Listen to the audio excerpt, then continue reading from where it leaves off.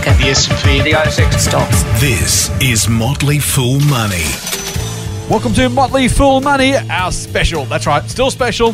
Still every Sunday, but still special. Sunday Mailbag Edition. I'm Scott Phillips, and with me, the straw man himself, the man from strawman.com, because I didn't give you enough plugs on Strawman at the beginning of last podcast. I didn't mention Strawman, so now I'm going to mention Strawman, strawman.com.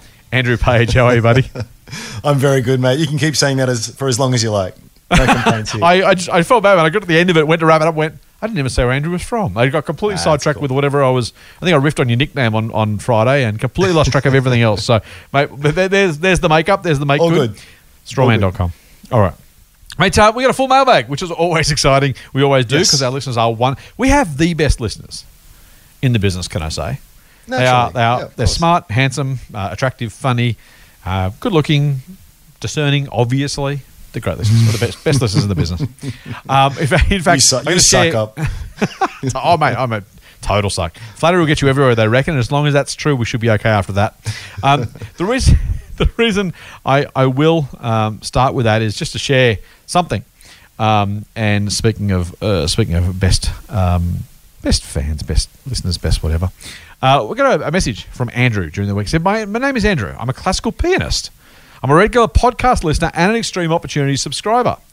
On a recent podcast, I mentioned I lived in the Southern Highlands. I did. He lives in Bundanon and spent most of his childhood there, which is good. I can also attest to what a beautiful part of the world the Southern Highlands is. He says, I'm writing for two reasons. Firstly, to thank you for all of your foolishness. After combing the full website for hours and subscribing to the EO service, I began investing last year. Your invaluable advice has paid dividends, pun intended, and I can't thank you enough for all that you and the Motley Fool team do. Your podcasts make my commute to Sydney enjoyable, and I always like to read your genuine advice that periodically appears in my email inbox. That's from Andrew. Thank you, Andrew. It's very Come on, very mate. kind. Was that a real one, or is that like really from your mum or something? That was very flattering. There's one from my member of the Page family coming up. Don't worry about that. Just hold your horses on that one. All right. But Andrew, thank you for the message, Andrew. Really appreciate it. Thanks. All right, let's move on to another one. An actual question this time. Actually, no. Speaking of best listeners, this is the other reason we have the best listeners in the business. Remember last week you gave your top 5 stocks. Oh yeah. He said, "So Scott, what were yours?" I went, "Oh, I don't remember." So Dane, thank you to Dane, who jumped straight on the Twitter machine and let me know. Well done. So this was Sunday at 3:21 p.m. So Dane has literally listened a couple of hours after it dropped, jumped on the Twitter machine and said, "Look, I better help Scott out here. He's obviously all at sea." And Dane reminds me that my stock recommendations were, and these were in alphabetical order: Amazon, Australian Ethical, Kogan, Mercado Libre, Treasury Wine Estates, and Shopify. So there you go. He's having. And by the way, for full disclosure, I own all of those stocks. It was a running joke for quite a long time that I kept talking about Mercado Libre and Shopify. I never quite get around to buy them. Since that podcast, I did remedy that mistake and I have finally bought those stocks. So for full disclosure, I own all those stocks. And again, another reason, mate, we have the best listeners in the business.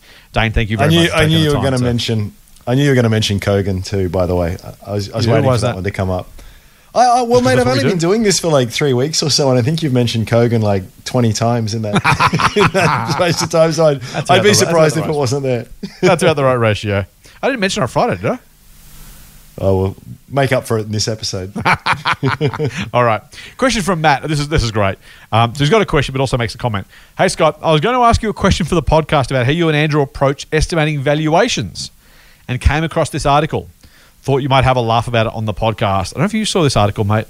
It's one in CNBC, and the headline says, there's a single New Jersey deli doing $35,000 in sales and valued at $100 million on the stock market. Did you see that article? I did hear about it, yeah. Makes perfect sense, doesn't it? 2021, y'all. Oh, YOLO, hey? Hashtag something. It's, $35,000 in sales, $100 million in the stock. That's a fair valuation. Sometimes you hear, like, the other one you sometimes hear is like a massive power plant going for $1 or something like that. Yeah, that's right. There must be something to this deli. It must be the land or some sort of contract or something, right? There's going to be something else to it. Yeah, or maybe there was some non-cash accounting adjustment. You know, maybe normally they make $400 million. I mean, I'm trying to be generous here. This is a deli after all. Got to be something. Maybe the market is completely nuts. Yeah, I think one of those things I've learnt the hard way is that you need to take things seriously, at least at first, because sometimes yeah, right. Sometimes it can make sense. But yeah, that does seem a bit crazy.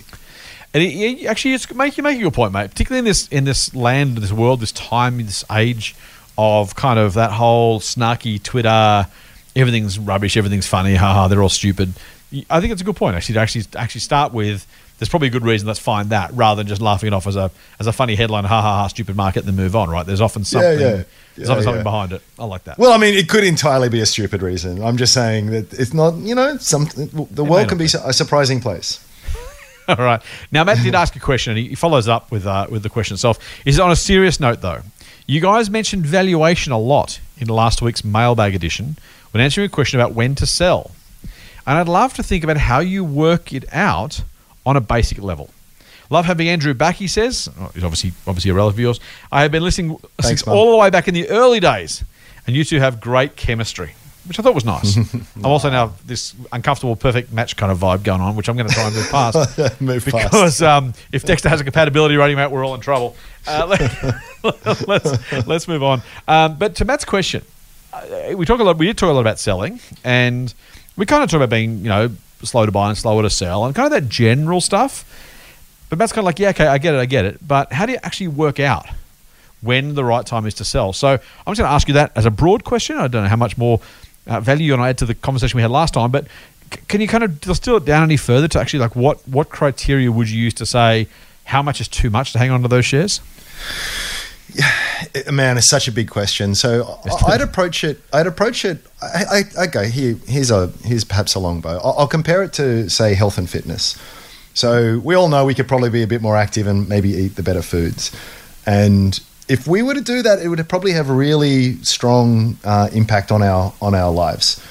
Or we could get super serious, go to the gym every day, only eat tin tuna, you know what I mean? And just take it to the nth degree. And unquestionably, we will be fitter, stronger, healthier. Yeah. But you get so much of the value in the first part of it. And I think it's a long bow, as I said, but I think it's the same with valuation. We could very easily jump into the deep end and start talking about discounted cash flows and costs of money and all of these kinds of things. And there's a lot of value to be had in that. I'm very mindful in this forum it's going to be really painful to sort of try to verbalize all of that. So I would say this. Let me paint you a picture of a complex algebraic equation, some graphs. It's really tough. I just think... And then the other thing that you need to be aware of too is that there's a whole bunch of different ideologies / philosophies out there in how you approach this. There's no sort of one agreed upon sort of way. I've certainly got strong opinions on that, but other people will be listening and they approach it a very different way. But whatever way that you do approach it, I think it's just worth trying to just thinking about it. I think has a huge amount of value. I mean, too many people, pretty much all people, particularly who are new to investing, just buy on this. I don't know, this unquantified faith that it will just go up because there's a positive story there or something like that. But I think you need to find a way that ties it back to business performance, not to sound corny, but a share is just a part of a business. It needs to have some semblance to that. So that might just be a simple multiple of earnings, like the PE, or a multiple of sales, or a free cash flow. It might be something that's just purely based on yield if it's a reliable dividend payer. Or again, you can go right up to the DTF and discounted cash flow approach. But whatever approach you do take, you think through that and you think more in terms of what is the business likely to do. And then as a secondary question, what is a reasonable expectation for the market to pay for that? So there's so many assumptions built into the process that are unavoidable. You have this really tenacious problem in garbage in, garbage out. So you can come up with any valuation if you come up with any kind of with different assumptions, and your assumptions are always going to be wrong. So another thing I like to try and do is I try and keep it general. So I'm basically looking first at the quality and endurability of the company. And then I'm starting to get a flavor of the kind of growth that it's experiencing. And I want to pay a multiple of that isn't reliant on the market being in a euphoric or positive mood years down the track. Like if that happens, and that does, it's really nice when the market gets carried away with something that you own. But I want it to be dependent on the business delivering what I think it's possible to do. And so like you'll come up with a value, maybe it's $2.48 or something like that. That doesn't mean that at $2.47 it's a screaming buy, and at $2.60 you get the hell out of there. But it just gives you an anchor point that's a far more useful anchor point than where the price has been over the last few weeks. So there's a lot to unpack in all of that, and I realize I'm just crapping on at this point, but yeah, that's broadly how I think about it.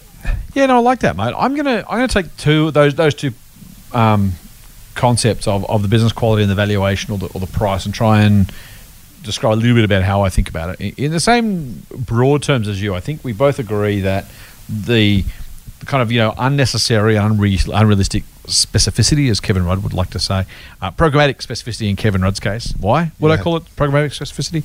Well, I'm glad you asked. No, I'm kidding. It's worth thinking that through. So at a business quality level, to your point, I think that's right. I think the more confidence I have in both the business quality and the potential for growth, the more room I'm going to let it run. Because we know, we talked about on Friday some of the tech companies who are multi tens of billions of dollars worth of value and still growing at 19, 25, 48%. And so, given, I literally just said it to start with, I'm slow to buy and slower to sell. The very, very idea of like letting a quality business do its thing and giving it room, I think is really important, because, as you say, we're going to be wrong anyway. And generally speaking, if you back quality, you're going to do okay. Of course, you can be more accurate and less accurate, but generally speaking, that's a good starting point. Valuation-wise, one of my lines I know you like is, growth can cover a whole lot of valuation sins, and so to that extent, if you got that growth, you can make it work. But if you don't have that growth, then you need to get valuation even more right. One of the more recent recommendations we recommended members sell at ShareAdvisor, the service I run, it was Telstra. Now, I still own Telstra shares because it's recommended another service. There's a whole lot of complex reasons. I've gone into that before. I won't do it again. Suffice it to say, I still own it, even though we've recommended it be sold, and I want to put that because I'm going to explain why we think we should sell it, even though I haven't, which is, a mouthful. So, very, very quickly, in case you've just joined, you laugh, so I should explain it. The Motley Fool trading policy is that we can't act against formal recommendations. I run two services. One is ShareAdvisor, where we try and beat the market. The other is Everlasting Income, where we try and generate tax-effective income from a portfolio. I don't think it's going to beat the market, so we sold it from ShareAdvisor. I still think it's a great part of an income portfolio, so we left it in Everlasting Income. And because it's still a buy recommendation formally in that service, I haven't sold my shares. So it's a buy in one, a sell in the other for different reasons. The theses are different, but that's why I still hold my shares. There you go. Makes sense. Thank you, mate. Back to valuation. Yeah, right. Well, so in Telstra's case, right, the question is really, look, the market's going to grow about 9% a year, give or take. Yeah, I think it's a reasonable assumption. If you're going to invest in individual shares, you want to at least beat the market, right? Otherwise, buy an ETF. So there's your starting point. Your bogey is 10%-ish, or at least for me it is. I don't do a lot of discounted cash flows, to your point, Andrew, but I do the reverse sometimes and say, what would have to happen for this to beat the market? So if you're Telstra, you either have to deliver profit growth and dividends that total 10% a year to beat the market, or you have to hope for a PE expansion that increases the price despite those other two things not happening. And so that's really your math. So to Matt, who asked the question, if we're not going to get enough growth and enough dividends to catch up, say ahead of the market, you need PE expansion, because you need people to say, well, okay, profit's the same, we're going to pay more for that profit, i.e. PE goes up, and the share price therefore goes up. If earnings are the same, PE goes up, the share price goes up. So you're either hoping for a PE expansion or earnings growth, ideally both. But with Telstra, I went, well, look, here's the thing. It's been flat-ish for years. The dividend yield now is 5-ish%, which is fine. If you're looking for income only, you don't mind not beating the market, it's fine. Hence the Everlasting Income recommendation. But do I really think that PE is going to expand continuously to make up for the lack of profit growth? No, I don't. Okay. In that case, for a business that's not going to grow fast, not going to grow its PE, makes it very hard for it to beat the market. And if that's to my true, own point, then I should sell. Yeah. Sorry to interrupt. Yeah, I was just going to say, to my point, whether it can or can't happen, you just don't want to be beholden or reliant on the market for that to happen. It's just another thing that has to go your way. Where it's far better that, well, even without multiple expansion, it still makes sense. And then, hey, if I get some, that's an added bonus. Yeah. So I think that's That's the Telstra version, the valuation. A slow growing business easier to work on valuation. A faster growing business, you're really looking at quality and how much growth is left and whether you can do that growth. So, the Amazon doubters I've been an Amazon shareholder for years. The Amazon doubters early on said it's not making any money. How can you possibly pay this much for it? The answer was because I think looking at the business, it has a very, very, very long runway and a very, very, very large market opportunity and a business and management team and culture that I think is going to give it a good chance of doing that. And again, was I sure? No, but I'm never sure with any recommendation. So I went, okay. And by the way, Amazon's are much better than Telstra. So you go, well, I could predict Telstra's future with confidence, Amazon's with less confidence, but the raw upside for Amazon was much better than Telstra. And so it's a smarter bet, even though it's less certain. Sometimes being certain of a terrible outcome is not a great reason to buy stocks, right? You want to buy stocks when you get an uncertain chance of a very good outcome, which is the Amazon story.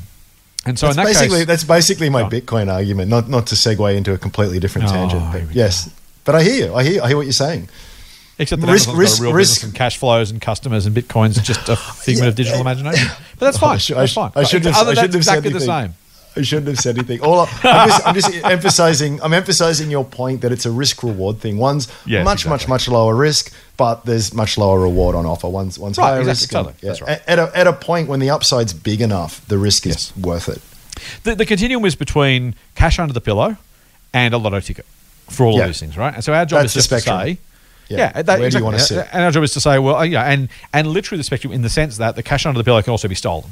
So the risk is still minus 100%. To plus infinity, and you're just looking at that going, okay, well, what risk do I take, and what return am I looking for? And there is no easy answer. Diversification, by the way, and understanding the without going to more algebra, adding together probabilities. So if you've got 5 companies with 100 to 1 chance, it's a really bad investment.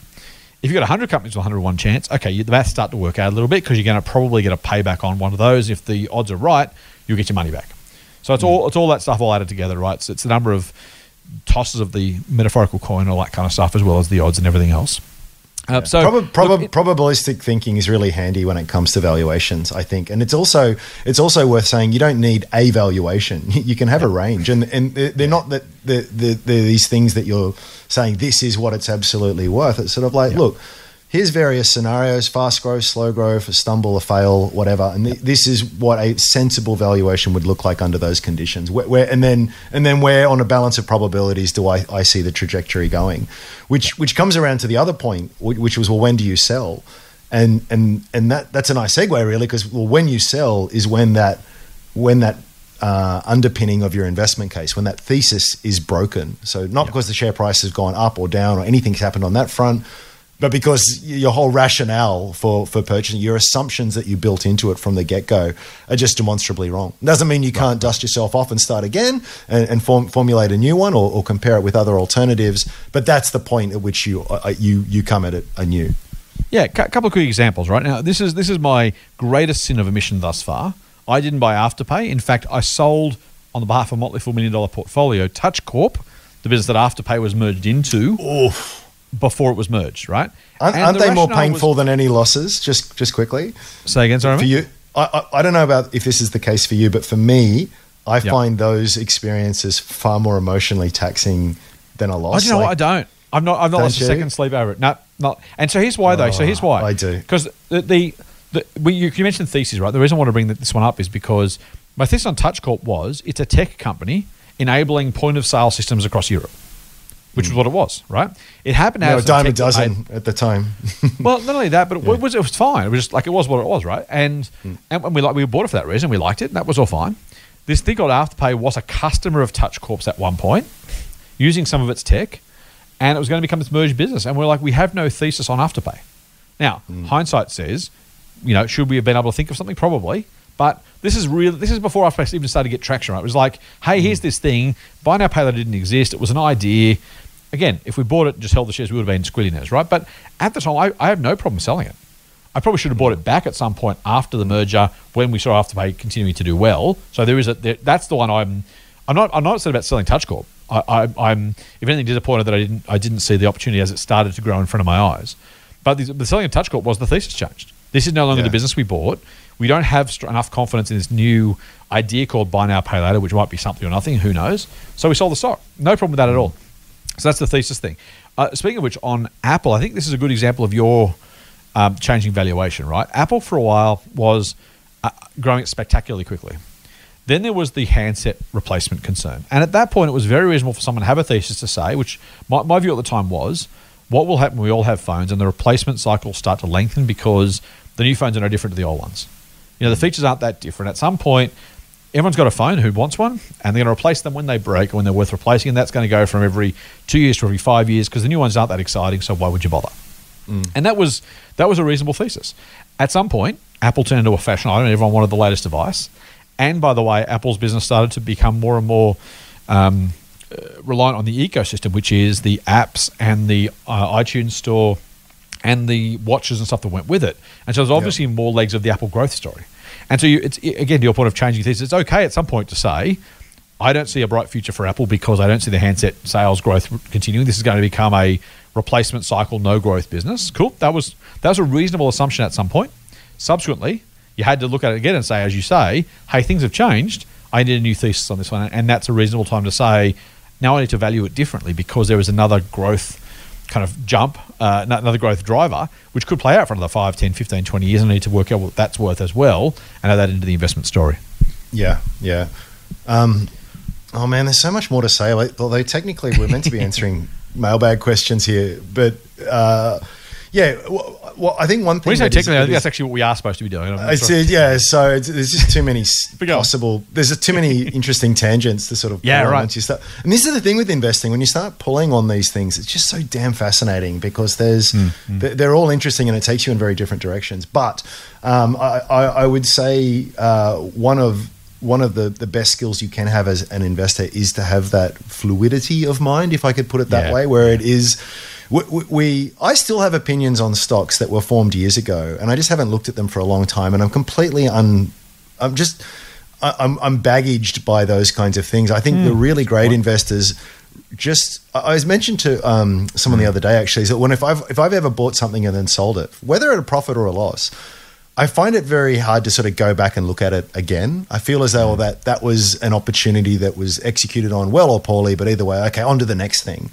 And you kind of think, well, no, it's still an opportunity potentially, and you've invested a lot of time and effort into that. So it's kind of, there is a real skill to be able to almost start afresh each day. A new piece of information comes, that thesis is out the window, but hey, I can reformulate it.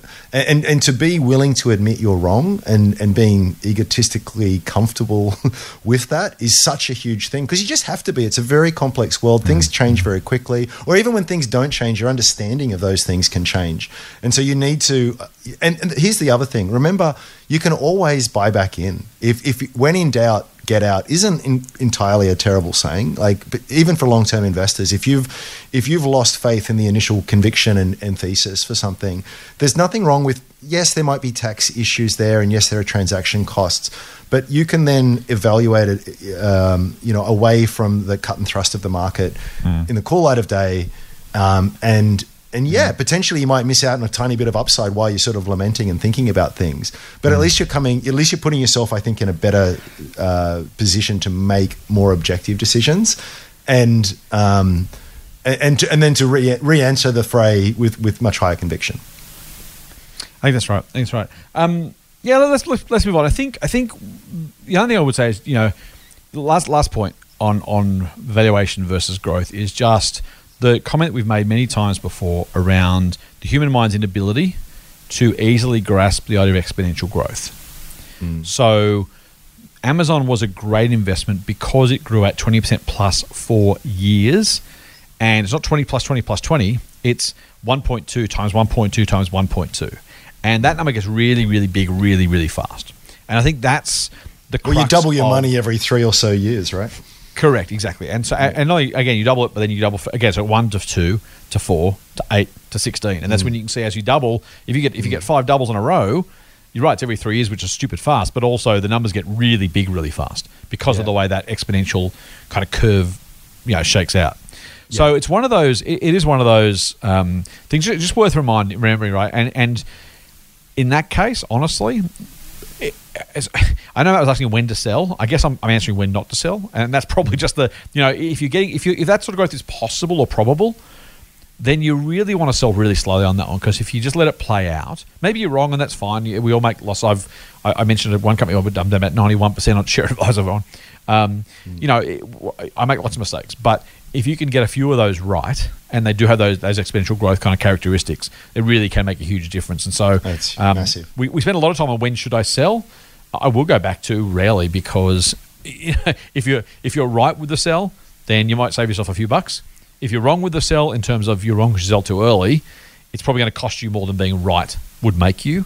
And I don't want that sound flippant, but if you've done the work, that's why I say slow to buy and slower to sell. If you bought the right companies, then you kind of you want to spend 95% of your time thinking about what to buy, and 95% thinking about what to sell. Ideally, if you have the opportunity. All right, let's move on, mate. Because you're right, we have spent a lot of time on that one. Question from Steve. So he says, I love what you guys do. Thank you, mate. And it keeps me entertained and informed whilst I work on garden maintenance. Awesome. I'm 57, he says, and despite a few stops and starts throughout my life, I've only been seriously investing since February 2018. That's a hell of a 3 years, isn't it, Ram? The market's done a few scary and exciting things through there. All right. Yeah. Steve says, I've got about 270 grand invested, depending on the time of day, mainly focused on growth shares, but with a few ETFs thrown in, and some dividend shares. Yes, it's a mixed bag, he says. Which brings me to my question.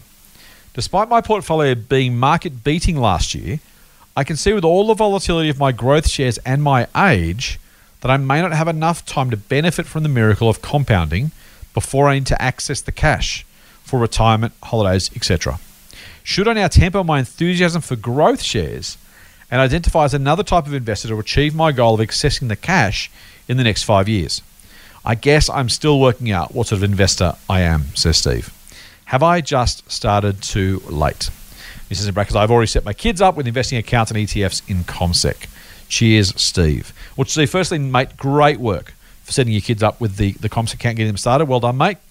Paying it forward is the best thing we can do, and that's kind of why we do this podcast a little bit. Yeah, Andrew and I get some business value, some brand value out of from both the Motley Fool and for Strawman, but honestly, the passion here is about helping our listeners, other investors. I had some really nice feedback the other day, mate, by the way. I'll give myself a wrap here. A lady stopped me literally. I was at a trolley waiting at a lift, and she said, "You're that guy on TV, aren't you?" I said, "Yeah." She said, "My daughter loves you. She trusts you. Keep it up." I thought, you know what, that's kind of, we do electronic nice. Electronic advice is kind of great, but it's lots of like talking out into the ether and hoping that someone's at the other end listening. So it's always nice. So Steve, well done, mate, for paying it forward for your kids. It's cool. Steve, here's the challenge for your situation. The question really isn't so much when you'll need the cash, but how much cash you'll need when, which I know sounds like the same thing, but it's not. See, you're 57 now. Mathematically, by the time you've made it to 60, you're probably going to live to 85. So you've actually got a 28 plus year horizon for your investing from this point forward. So then I would encourage you to think not about retirement in X years' time, but about the end of your life in hopefully many, many years, hopefully 3 decades and more, before you step off this mortal coil. And the value, we just talked about exponential and compounding over that period of time. It kind of depends on how much of that cash you'll need and when. If you have a view that you need to sell your entire portfolio at 60 and do something with it, then yeah, you've absolutely got a 3 year time horizon. If you're saying, look, I want to take out, I'm going to make numbers up here, 10 grand a year for the rest of my life, well, you've got a 27 year time horizon or 30 year time horizon, and you're going to be taking a small slice of that while compounding what's left. And that's the framework I'd encourage you to have a think about. So in your mind's eye, draw yourself a bit of a graph and work on, from what you've got now, start at that level, 270 grand you say you've got, how much you're going to earn every year on returns on that, and how much of that are you going to need to pull out. And then kind of draw that mental graph from now until whenever it gets to zero. And maybe it never does. If you're really lucky, you invest well, you don't spend too much, maybe you pass away and there's $500,000 left. You've built it rather than depleted it. Or maybe you haven't. Maybe it goes the other way and you've used it all in 5 years' time. Any of those is completely fine, by the way. But the answer to that, the shape of that graph, if I'm helping you draw some mental pictures here, tells you what sort of investing you could or should do. I mentioned the service Everlasting Income before. We have a service that is designed specifically to say you never need to touch your shares. You just drag out some income every year. But if that income's not enough for you, then you need to touch those shares, and it's a very different strategy. So I can't give you an easy answer, mate, to what you should do, because it really does depend on what your what your cash needs are at which point. Don't think about retirement as the end point. Think about retirement as the point at which your investing and your portfolio pivots from accumulation to a combination of growth in the portfolio and then decline from money being taken out every year to buy the car, do the travel, pay the bills, whatever you want to do. And that kind of should tell you the story of what that graph looks like. Have I done a reasonable job of trying to put that in words, Andrew? Yeah, hard to add anything to that. I mean, obviously the best advantage you have is time, but that's something that we don't have much control over. The second one is the rate of savings, and there's only a few years left of that in this instance. And then it just really comes down to as you say, what you want to spend. I like money. I like nice things, but frankly, my requirements are pretty minimal. If I've got an internet connection and somewhere warm and food in my belly, I'm kind of happy. So I feel as though I could make that money work very hard for a very long time and enjoy the lifestyle. But if I was the kind of person that liked fast cars and luxury overseas holidays and that kind of stuff, my only real option then is to just make some really crazy bets and hope that they pay off, because I'm just not going to be able to make that work without an immense amount of luck. So that is the conundrum, and that is the compromise. Nice. You said it well. Yeah, I think, look, and if the graph doesn't work, and if you are kind of half mathematically minded, Steve, you don't have to be particularly mathematically minded. Just grab a piece of paper, write down your starting amount of money, write down, put 10% as an annual return, just for the fun of it, in the next column. And the column after that, put down how much money you think you're going to take out every year. And then do a new row for every year. So you start with 270. Let's say you earn 10%. Great, that's 27 grand. And you're going to take out 15 grand. Pick a number. All right, minus 15. So 270 plus 27 minus 15. That gives you a ending number. Then take that to the next year's starting balance and do a new line for next year. And a new line for the year after, new line for the year after. And if you do it in Excel, feel free to do that. If you're computer-minded, go for it. If you're not, who doesn't love a good spreadsheet, Scott? Yeah, well, exactly. You and I are slightly spreadsheet obsessed. But yeah, or if you, by the way, going to earn 10%, that's 27 grand, but you want to earn 40 grand out a year, then great, do that too. And all of a sudden you go from 270 to 257, and then you can transfer that forward and work out what comes next. But what that'll give you is a sense of how long you think your money can last, and what comes from that. Lastly, I would say I would really suggest you go and see a financial planner or an accountant at this point, just because they'll be able to help you with those maths, particularly with things like some of the tax advantages that might be available. Franking credits are wonderful things. You may want to do that because it's useful as you go into retirement. If that money is in super, for example, the tax circumstances are different. So I think the financial industry takes too much money from too many people. But in this case, for the structure of your investments and thinking about your post-retirement life, I would absolutely go and see someone, get them to talk you through that process. It's probably worth a few bob to you to go and do that and get that bit right. All right, let's move on, mate. As long as you get a good one, And the other thing I would say is, I think that process you said is really handy. Just a quick practical note on that. The reality is that one of the interesting things about the market is that we often talk about this long-term average return of 10% per year. The market's actually, I think, probably 2 or 3 times in history delivered 10% in a given year. So what actually happened, it's sort of like some years is up 40% and then it's down 20% and then it's up 3% and then it's down 7%. So there is an average in that, and that's just something to be mindful of. That's a good point. So there is a possible future out there where you take 270 grand. It's all in the market because it's based on your calculations and your assumptions and everything Scott talked about. And then wham, next year it's worth 100 grand. You know what I mean? And that is, whoa, geez, I really thought I thought this through carefully. It just means that I think particularly in a point where you're not earning income, even though cash is the crappiest return that you can possibly get, there is a little bit of value in having something there that is just there and that you know it's going to be there no matter what. Just an added side note. And I'll add very quickly on top of that, mate, that to the extent you are making your return from dividends rather than capital gains, you're also on a much less volatile plane. So if the market does 10%, but you're going to take 5% of capital gains and 5% of dividends, then dividends can absolutely fall in bad years. There'll be, last year bank dividends were cut or suspended, so it still can go badly. But to the extent you can, if you can find you can live on dividends alone, and that capital never needs to be touched, which would be perfect. Then again, it's a very different scenario than if you had to sell down a portion of your holdings every year to fund your living expenses. So good point, mate. Yeah, this is where go on. And another thing, just a quick shout out. There's no affiliation or anything here, but there was a book that really shed a light on that for me years ago. It's probably 15 years ago now, called Motivated Money by Peter Thornhill. That's good, isn't it? Yeah. And it's a really underrated book. He's an Aussie. Yep. He just basically explains the return profile that you can expect long term when you take a sensible approach to investing. And it just, I don't know, what you're saying there just reminded me of that. So yeah, it's a good check one, it out. Really, really good one. Good idea. Get more Motley Fool money advice at fool.com.au/MMM.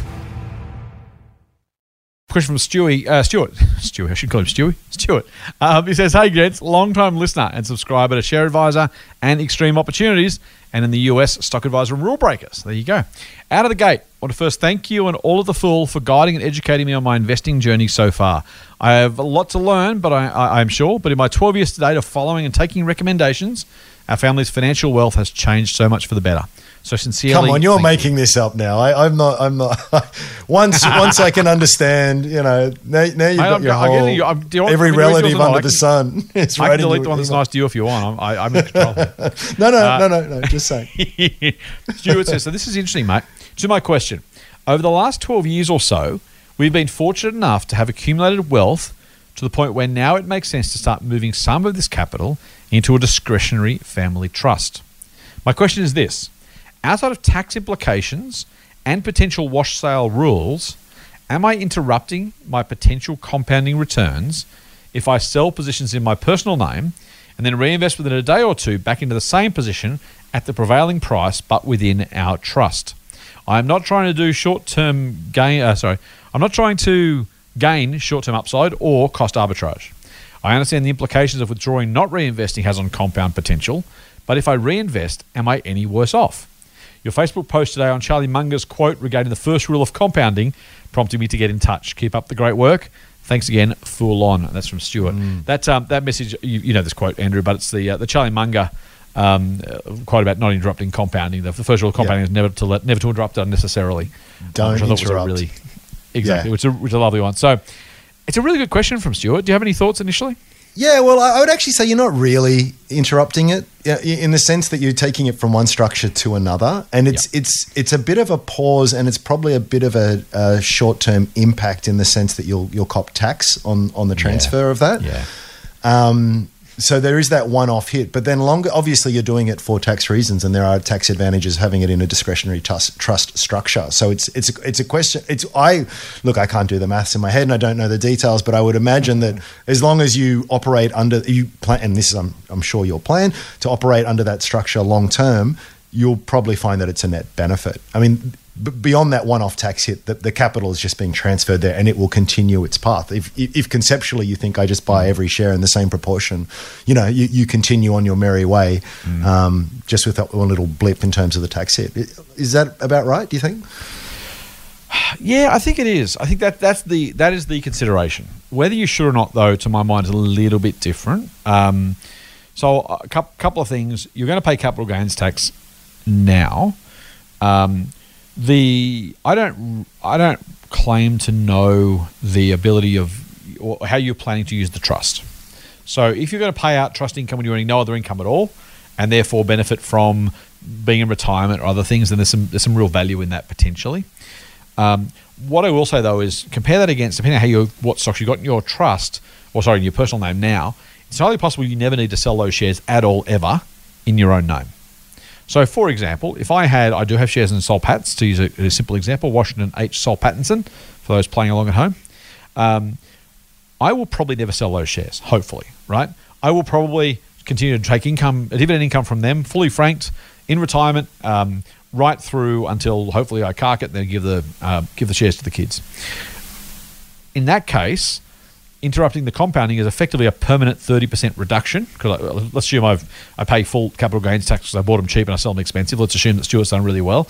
It's 25%. If I have to take my $100, then reinvest 75 of that, and spend the rest of my life taking dividend income that's fully franked, so largely super tax effective, it may actually be worth my while not actually selling those shares and putting them into a trust if I'm never going to recognise the capital gain.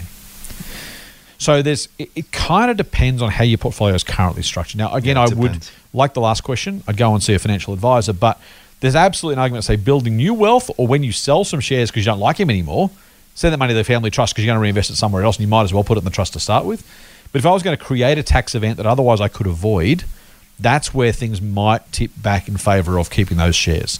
So as I said, if you've got ETF's probably another example, right? If I've got an ETF and I'm going to hold that ETF until I fall off this multiple coil, again, same thing, right? If I'm getting a 3.5-4% dividend from an ASX 200 ETF for the rest of my life, do I really want to sell 100 and buy 75 worth and then permanently have less dividend income for the rest of my life in that one investment because I'm never going to sell it? So I'm not doing it for the purpose of capital growth. If I'm never going to sell it, I'm permanently reducing my dividend flow from that. Now, maybe at some future point that income is better in a family trust than in your own name. Given franking credits, though, and given the likelihood, even if franking credits are kind of done away with, they'll probably be grandfathered anyway. I'm not sure. I don't know that it's. I don't know the answer, honestly, but I would raise that as an example of where you might possibly not be as better off as you think. If I was going to buy shares now, sell them in 3 years' time, buy some more, sell them in 3 years' time, well, enough capital growth, you're probably better with a family trust. Assuming, by the way, you can actually distribute that cash. And again, I don't know your circumstances. You might have adult kids. You might have a partner who doesn't work. You might decide to stop working tomorrow and live entirely off the income at very low marginal rates. So I can understand why a family trust would be worth thinking about. Frankly, I've had the same thoughts myself in terms of what I should do with our money moving forward. I don't have all the money in the world just yet, but at some future point, as I continue to accumulate, where should it accumulate? Should I sell, rebuy? Should I just start accumulating in a trust? I don't know the answer myself. So it's a live question for me. But that's one area where I would say this construct of your portfolio in terms of which companies you have and what you want to do with them, what you intend to do with them, how you think you'll manage them, probably tells you. But as I said, the other answer might actually just be, if you're going to sell them at some point anyway, wait until you sell for its own reasons and then put the money in the family trust rather than liquidating everything just to put it in the trust just for the sake of it right now. But again, absolutely one for the accountant. Nice. Any more thoughts on that, mate? No, well said. Question from Ajit, mate. I like this one. He just sent me a link. And the link was to a Sydney Morning Herald article saying Manchester United in talks to buy Central Coast Mariners and move them. And Ajit just simply says, "Hi, Scott. Any thoughts on buying Manchester United Football Club stock? Would you buy shares in a soccer team, Ram?" What's the one that's listed here in the ASX? Is it the Brisbane... who is it? I can test your rugby league knowledge here. The Brisbane White, Andrew. The Brisbane White. I'm going to out myself as someone who does not follow league. Broncos? Oh, that was hey, well done. Yeah. The Brisbane Broncos, well done. Mate, I've lived most of my life being able to pretend that I care a little bit about that was most cruel sport, of me. I apologise. But it was just too much fun. It's not my bag. But so you can get that on the ASX. Yes. BBL is the code. The Brisbane Broncos, correct. So I have looked at them just out of bizarre curiosity at one point. So I've never looked at Manchester, so maybe it's different. But I just think, wow, what a really, really hard business to run. Like, is that franchise worth something? Yeah, it is. There's value that's there. But, we were talking before about the value of growth and how important that is. And, you just kind of think, like even if it's run exceptionally well, I kind of think, what's my upside on something that's like that? Again, it depends on, do they pay a dividend? What's that level like? I don't know. So, and I'd say this about most industries and businesses as well. It's a question of comparison. So, is a football team, a sporting club, an investment that is sensible? It's like, well, yeah, in certain contexts.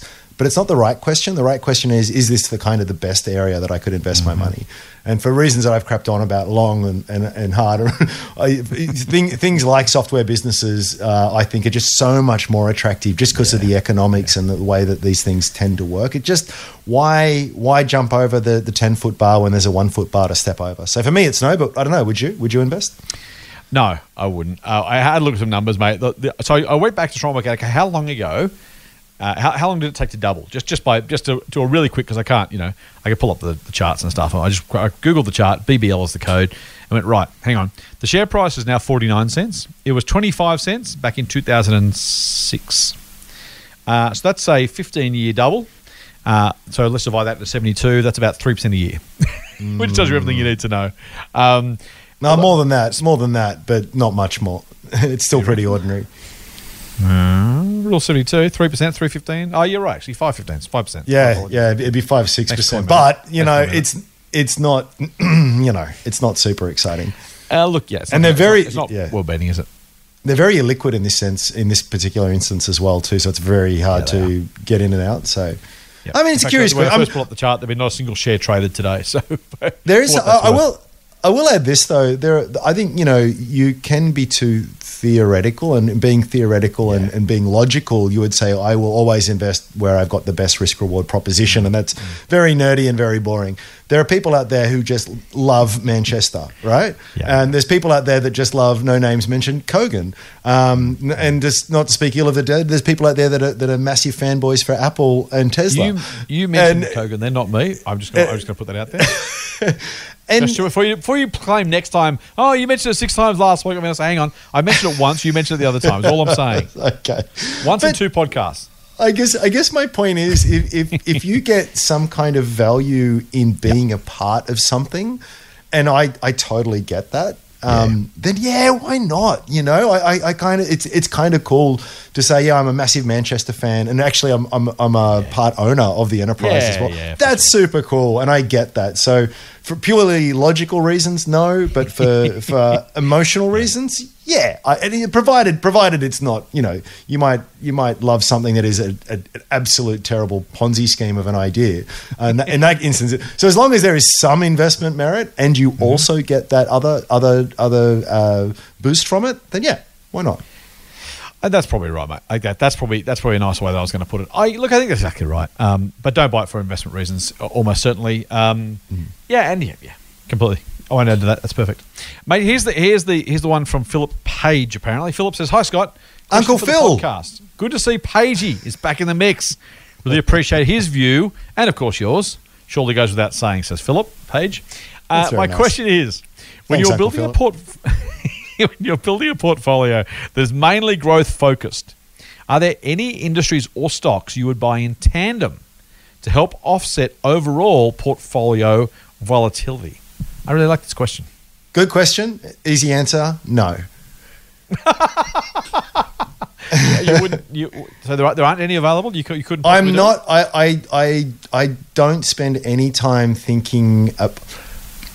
When I'm looking at a potential investment, one of the things that I'm not looking for is how does that offset volatility elsewhere in my portfolio. Yeah, right. Now that's not necessarily. I realize that there's very plausible reasons as to why you might sort of question that, but in my personal context, I'm investing with hopefully decades ahead of me. I don't care about volatility. Or let me put it another way. I feel as I'm okay at dealing with volatility. Yeah. So if there was say 3 great investments out there and I could only buy 2, and 2 of them were very highly correlated, but I objectively thought they were the best investments. But I could buy one of those first 2 and then the other one, knowing that the other one's my third favorite by a wide margin, but it would lend overall stability to my portfolio. Yeah. I wouldn't go for it because by definition, I'm going to get a lower, longer term return as the way I framed it. So does that make sense? Because I could see a lot of financial planners saying, "What the hell did that guy just say?" He's just saying he would intentionally not do something to smooth out his overall return. But I generally have this view. I think most methods out there that aim to smooth your returns, there's a cost. We've talked about Challenger before and how they do that with their lifetime annuities. You pay if you want consistency in your returns. That's perfectly understandable. But just understand that there is always a price and a cost that is implicit in that. If you're like me and you're more tolerant of those kinds of things, then it's just I'll take the higher return and I'll just accept the higher quote unquote risk, which in this context just means volatility. Yep. No. I think that's which isn't really Philip's question. So the only thing I will say to Philip's. Oh, sorry, I might have misunderstood. We should. He asked what we would buy if we had that aim, and so I don't know that I have a better answer either. By the way, so I'm going to throw that out there. Philip, Andrew is exactly right, and this is the really difficult part of financial advice, right? I've said this many times in many different forums in many different ways, but effectively the same idea, which is there is the mathematically, rationally, logically right advice, and there is the advice that's right for you, and those aren't always the same thing. So I'm exactly like Andrew. I really, really, really don't care about volatility. Do I love it? Not really. But am I prepared to put up with it because I want the maximum long-term return? Absolutely. If I think I mentioned this before when we talked about it, Andrew, but the balanced super fund that has shares and property and cash, the cash is a drag on your return. Over 40 years of working, no investor should be in cash ever. I hate that. And they all position themselves as balanced, which any sensible person would go, well, yeah, obviously I want a balanced approach, but yeah, as I said before, you pay for it with which much lower returns. You talked about the power of compounding before.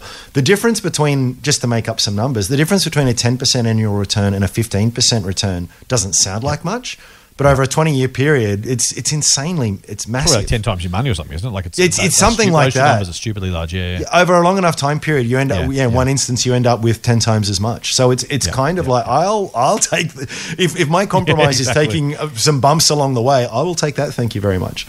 Yeah. Now, that being said, I understand people who want that. What worries me, as you say, about the financial planning advice people give is they're not explained that this is the impact, right? Now, I will also say, on behalf of my mother's not here, I'm sure she won't mind me saying, there were some years when she said, hey, my superannuation's gone down. I thought I was supposed to be investing for my retirement, and yet it's gone backwards. What's going on? And for someone like my mum, and luckily I'm around to say, Mum, it's okay, cool, it's all fine. Like, this is volatile, this is what happens.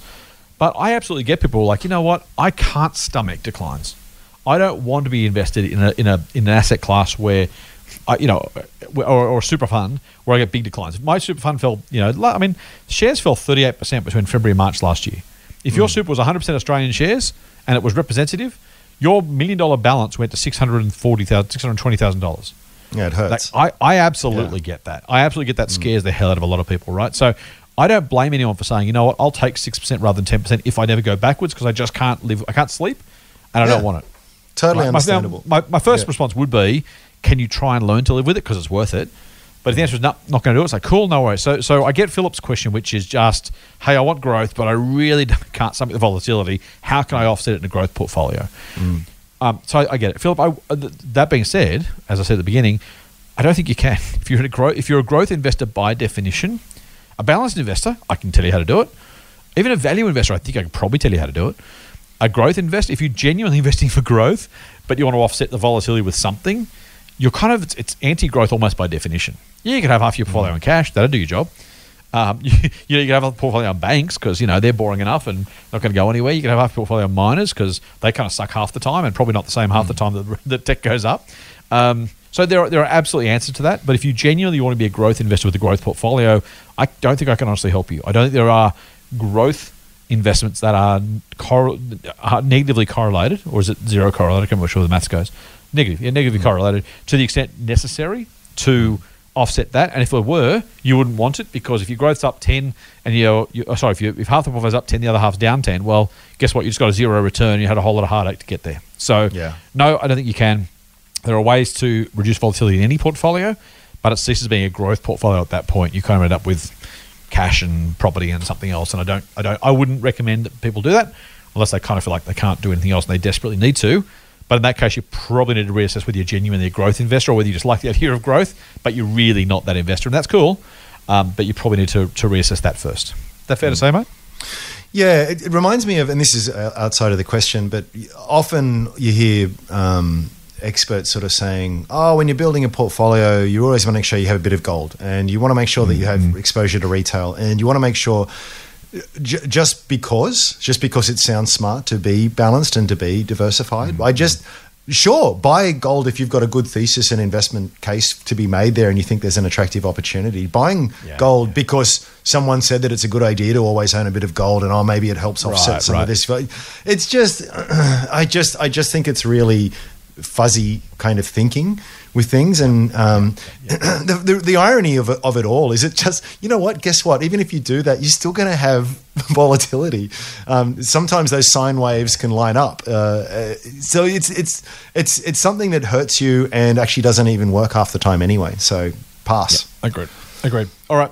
We're running out of time, mate, but let's try and get a couple of questions through. Patrick says, Dear Scott and Andrew, I enjoyed your recent comment about the way the term ETF is being used and the distinction between traditional ETFs that track the market and active ETFs that in essence are managed funds. Personally, I would like this distinction regulated to help give the layman investors clarity. He asked for thoughts on that. I I decided I would change the term, mate. I'd call them ETFs, exchange traded index funds, and I'd make that a separate category and classification so we can be really, really clear about what those are. That's just my thought. I don't know if you have a thought.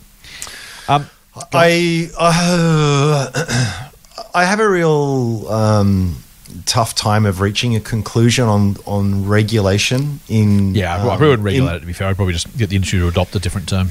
Yeah, I mean, there's a lot of examples in the industry at the moment, which there's a whole bunch of really sensible rules that are there. Or let me put that another way. There's a whole bunch of rules that are there for very sensible reasons. Yeah. But cynically over time, they just become box ticking exercise, and a lot of bad behavior still goes on. Yes. So would you believe this, mate? I realized the other day going through an old filing cabinet, I'm actually qualified as an options advisor. So I did this course years and years and years ago. Yeah. And then I remembered at the time, I won't say the name of the employee, they just wanted us to all get through it. We all sat in a room. If you could fog a mirror, and you were able to count past 3, you're going to pass this. Now, on one level, the government introduced regulation here because there was all these cowboys giving really bad advice and said, hey, we should regulate that and we should make sure that people pass a certain level of competency, which is totally right, by the way.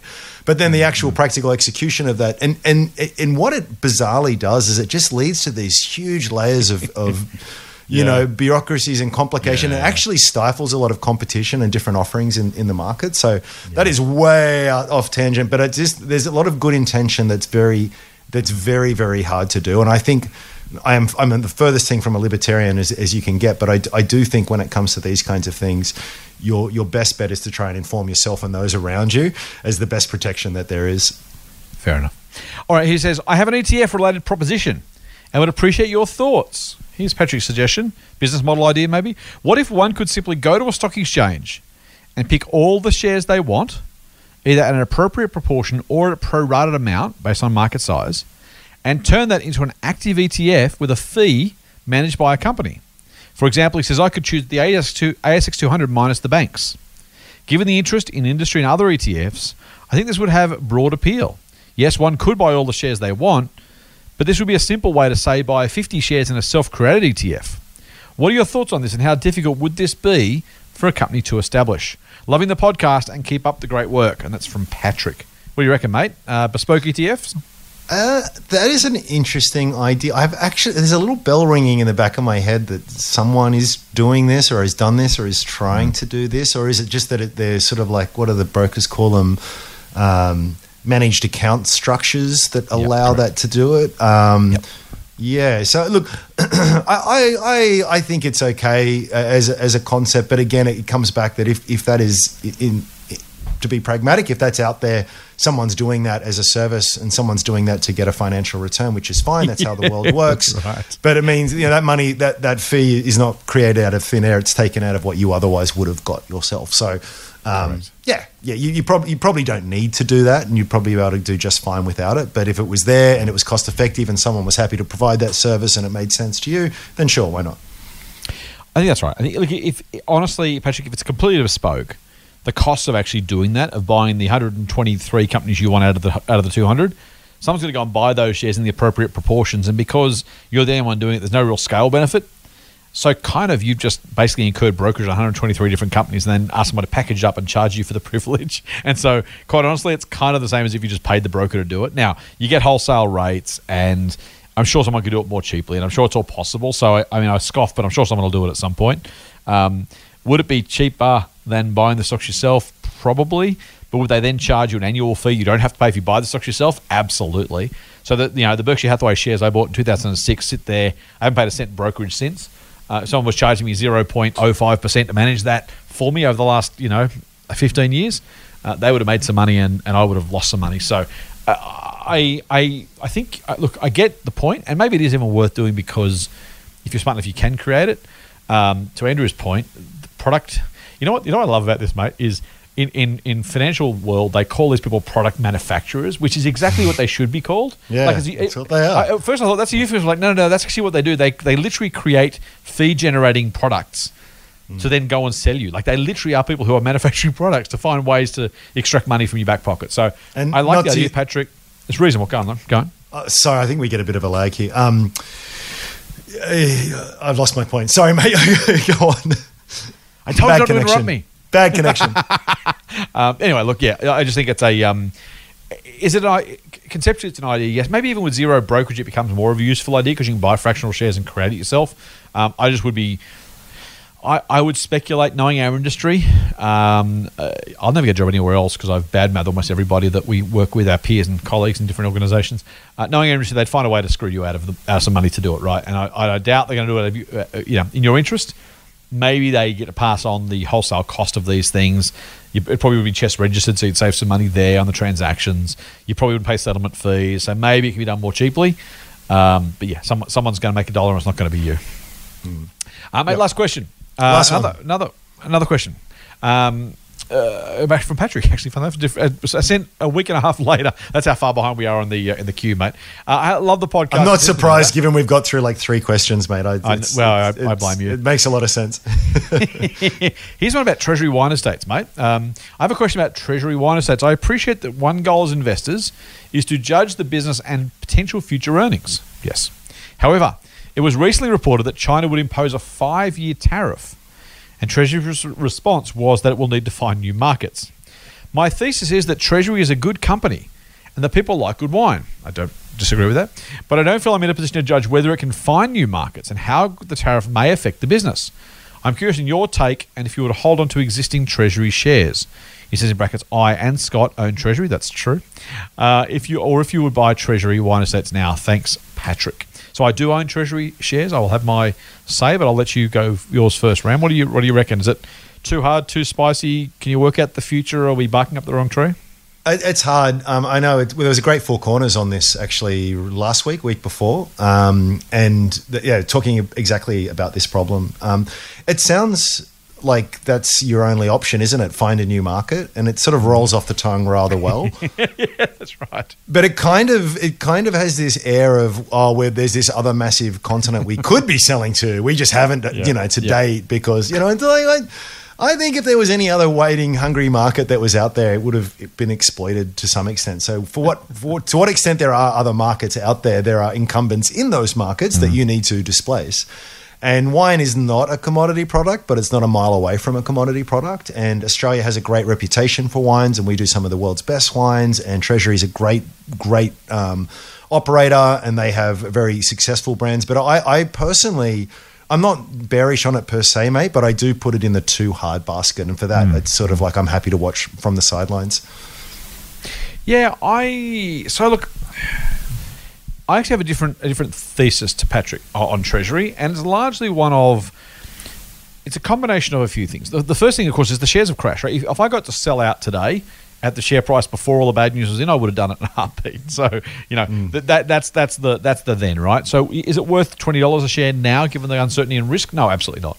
But the shares are selling for closer to 10 or 11 at the moment. I haven't looked recently. Believe it or not, I don't check the shares that regularly, so I'm going to have to type the code in now and find out what price these shares are at. $10.18. There you go. I check my shares way less than people expect I would. So the question is now, it's half the price, right? So the question is, based on the range of possible futures, we talked about probabilities earlier, is it likely to give us a decent return? And my view is a couple of fold. The first is the Australian business remains strong and robust. The US market was a bit of a basket case and probably is going to bounce back eventually anyway. The rest of the world is looking pretty good. At $10, if I had to buy all of Treasury's business at $10 per share, because we are part shareholders, we are part owners, would I feel good about buying $10 based on what sort of future returns I might get over the next 5, 10, 15, 20 years? And my answer right now is yes. And I bought some more shares. I think I bought it at a higher price, maybe $11, $11.50, something like that. Again, I can't remember exactly. Basically, so here's my thesis is twofold. One is I think they will try and find other markets and they'll be moderately successful. But profits will still be less than what they would have been if they were in China. But again, remember, we're paying half the price. So they don't need to be the same as they were to justify the current share price. And I am expecting that either when, 5 years is a long time to wait for a lot of people, but, I've got a decent time horizon.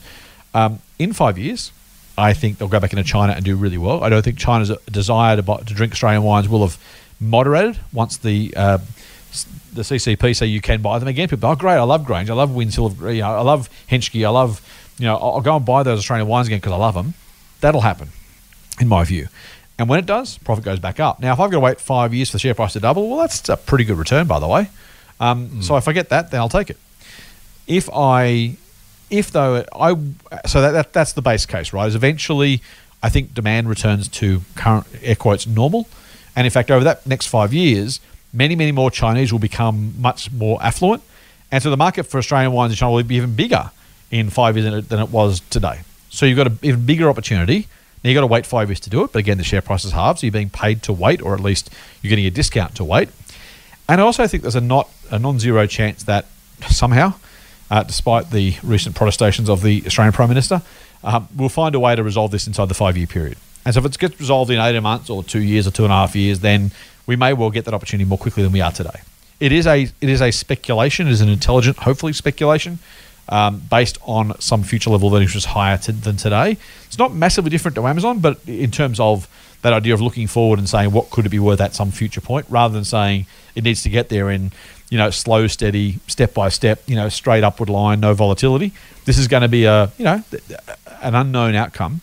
But if I'm right and it happens, I think there's a decent return there for investors. So that's the view I'm taking, Patrick. It's straight out one of, I think this business is worth more in normal times, and normal times are probably somewhere between 2 and 5 years away. And if and when those normal times return and the share price normalizes, I think we get a decent return from here. And it's pretty much that simple. Plus, by the way, cash cow business, great brands. Did I expect the tariff cuts? No. Or tariff increases? No. Would I have bought it at, because I bought some originally at $14 or something, I think, from memory. Would I have bought them then if I knew? No, of course not. But all we can do is play the hand we got now. And I think $10.18 is a good price, an attractive price for a business that has very good long-term potential. If you think about think about 15 years' time, 20 years' time, right? How much Australian wine will be consumed in China? I think like a really, really, really large amount more. And if I'm right, and the Treasury / Penfolds brands are being sold in there at what will likely be premium prices by then, I think that's a pretty attractive future. Now, not guaranteed, plenty of risk, plenty of uncertainty, could be just completely wrong. So whenever I say these things, I don't want you to say, oh, Scott said it's going to happen, so I'll go and buy it. No, I think it might happen. I think it will happen, but I have no ability to predict the future. So don't take anything I say as gospel. It's my view. I own the shares. I bought them on that basis. So I'm skin in the game. I'm eating my own cooking, but I'm eating my own cooking knowing that some of it could taste pretty awful and some will taste great, and just got to allow for that. Mate, just to go a bit full circle before we wrap it up. So we started the hour talking about when to sell, and framed out cases in which how you would sort of approach that. Yeah. I think that actually, just to go full circle, that just hearing you talk, then it's kind of like, whether you're right or you're wrong, you've got a clearly articulated thesis there. So I imagine that for you, a sell case would be if whatever happened, China invades Taiwan and relationships just go, crap really quick. Yeah. That at least the things that you're looking for to determine whether or not that perspective is correct. So it's a really good example. So I would imagine in your situation, if it happened to get to 9.18 in 3 months' time for no other reason than general market sentiment, you probably wouldn't be bothered. But if it went to 9.18 under a situation where just keeping an eye on the news situations with the relations with China, this is all hypothetical, of course, when materially south, that's the value in sort of having thought that through. And I wish you every success. As I said, I'm not a bear by any stretch. It actually made a lot of sense what you said. So I'm going to add to that, mate. We are out of time, but I like the way you took that. So I'm just going to add a couple of things just to round out that example you used, because it's a great one. If the shares went to $18 tomorrow, without any change to circumstances, I'd sell. Yeah. Right. I think it's worth more at some point, but not because you're taking profit or something like that, or trying to do anything fancy with timing. It's just sort of like, well, the investment proposition going forward is very different at 18 than it is at 10. That's exactly why, right? So it's not the fact I made 80% profit. It's just if the shares were offered to me today, if someone said to me, hey, you can buy Treasury at $18, do you want to? I'm like, no, I think they're worth about 20 in a good time, but the good times could be up to 5 years away. Do I want to buy at 18 today? No, I don't. No. So if they got to 18, I'd sell them because I own them and I had the opportunity to sell at 18. Not again, really, really clearly. I'm not taking profits in air quotes. I'm not, looking at the gain saying, oh wow, the chart's up, I should take it. Literally, I'm just going to say, you know what, most of my expected value is already now priced in. I'll take the shares. Thank you very much. It's been great. Yeah. If shares felt, but on the flip side, if the Taiwan, let's say China's do invade Taiwan, God help us, but and the shares fell to $3, I'd still hold because the $3 would more than cover just the Australian value alone. And so in that case, I don't need China to go back. Now, I would have lost, 70% in the meantime, but I can't get that back because I didn't know it was going to happen. So if all of a sudden, if tomorrow morning they open for trade at $3 and I don't get to sell them at 11, I can either buy them, I can hold them at 3 or sell them at 3. I'll hold them at 3 because the Australian business is worth more than $3, so I'd hold. Yeah. So again, just to your point about the price and the thesis is really, really important to say, what is the share price now? What am I getting for that share price, both current and future? And the shares are $3. I'll probably buy more at $3 if China invites Taiwan and the share price is 3. I'm going to buy it because the Australian business alone is worth more than 3. If China invades Taiwan, the share price is still 11. I'd probably sell again for the same reasons because the chance of me getting full value eventually is probably much reduced. So I'll happily take the money off the table. So it really does matter what circumstances change and what price you're being offered. Yeah, and just to really flog a dead horse here, and what doesn't matter is whether or not you're down 40% or up 30%. That's what doesn't matter under that decision to whether to sell. It is, if I blinked into existence today, would I buy? And if you would, then you should still keep holding. Horse appropriately flogged. We've done well. Yep. Jump onto strawman.com to find more from Andrew. And if you're on the socials, jump on Twitter. Sage_Simeon is Andrew's Twitter handle, or Strawman Invest. You'll find Andrew in one of those two places. If you want to grab me on Twitter, jump onto @TMFScottP. TMF being the Motley Fool, of course, @TMFScottP, or the Motley Fool AU. Those same two handles will work for you on Instagram, TMFScottP and the Motley Fool AU. Or if you're on Facebook, and we all are, the Motley Fool Australia is our company page, and Scott Phillips Money is my professional page. Don't try to have me as a friend. It's not cool. No, I'm kidding. I'm not going to accept it, but it's all right. Scott Phillips Money instead. Go there and follow me, and I'll have a chat with you there. I post some stuff in different places, so jump on all those if you want. If you want to get in touch with us too for the mailbag, just to be really clear, you can use any of those places. Twitter direct message is easiest, probably. Maybe Facebook direct message if you want. Anything's fine, but those ones work. Also, you can email us info@fool.com.au, and you can get in touch with us there. Meantime, do make sure you do subscribe to the podcast and tell your friends. Write it on your body, tattoo it across your face. Give your friends a free subscription for Christmas or something. Anyway, make sure you check out Motley Fool Money and help them find it as well. Please leave us a rating and a review, whether you're on iTunes, Android, or the new listener app from Southern Cross Austereo. In the meantime, that's it for this week's Motley Fool Money. We'll be back on Friday with another dose of foolish insight. Fool on. Thanks, Scott. Thanks for listening. The Motley Fool and people appearing in this program may have positions in the companies mentioned. General advice only. Please speak to your financial professional to understand how it may pertain to your situation. Subscribe to the free newsletter at fool.com.au/MMM. The Motley Fool operates under Financial Services Licence 400691.